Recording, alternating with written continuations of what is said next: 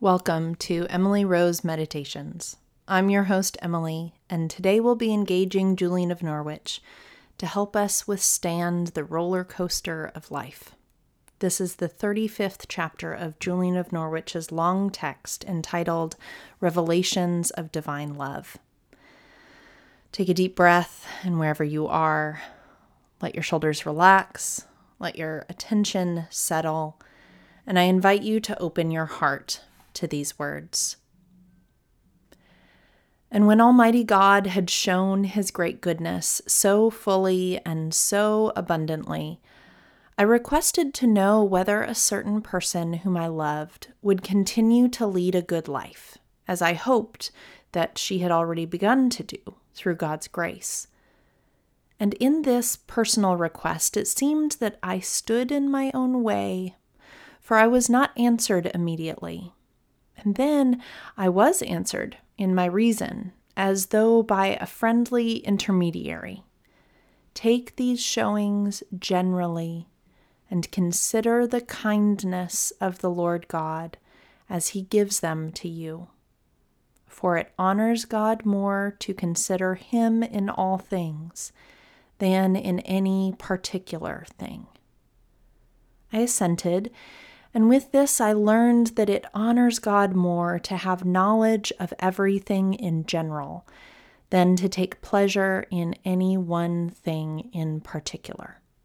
And if I were to follow this teaching faithfully, I should neither rejoice over any one special thing, nor be greatly distressed over anything of any kind, for all shall be well.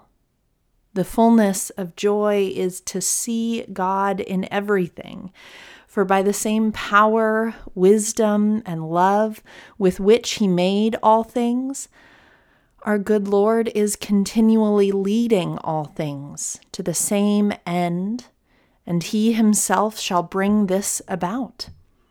And when the time comes, we shall see it. And the foundation of this was shown in the first revelation, and it was shown more openly in the third, where it says, I saw God in an instant. All that our Lord does is right, and all that he endures is praiseworthy. And in these two are contained good and evil, for our Lord does everything which is good, and he endures everything which is evil. I am not saying that any evil is to be praised, but I am saying that our Lord God's willingness to endure evil is praiseworthy. And through this, his goodness will be recognized forever in his wonderful compassion and kindness, through the operation of mercy and grace. Righteousness is the thing which is so good that it cannot be better than it is. For God himself is true righteousness, and all his deeds are rightly done, as they have been ordained since before time began, by his great power, his great wisdom, his great goodness.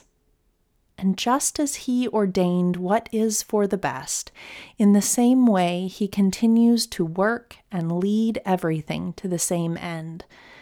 And he always takes great pleasure in himself and all his works. And the sight of this blessed accord is very sweet to the soul that sees it through grace. All the souls which shall be saved everlastingly in heaven are made righteous in the sight of God and through his own goodness. And in this righteousness, we are everlastingly and marvelously preserved above all other creatures.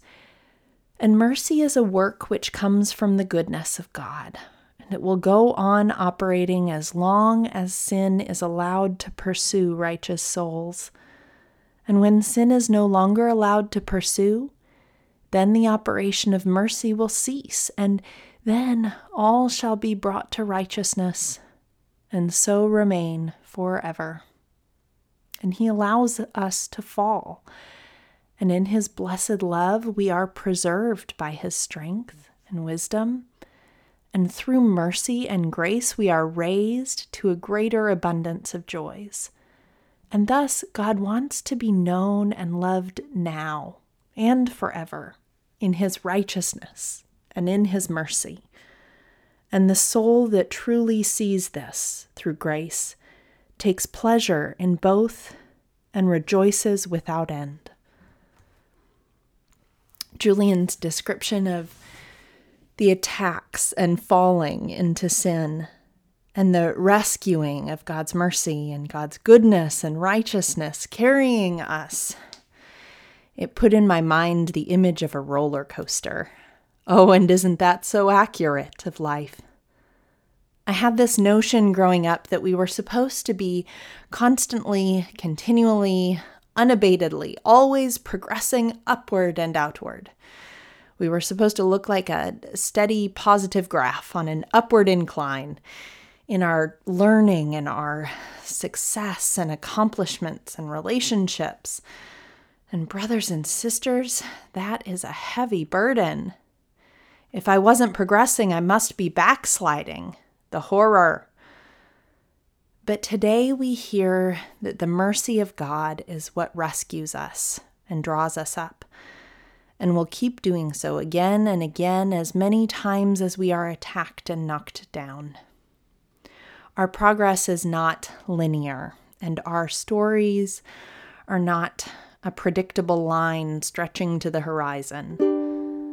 But our companion, that is God, is constant and continual, unabated, and always, always present. Thank you for joining me today. The peace of Christ be with you.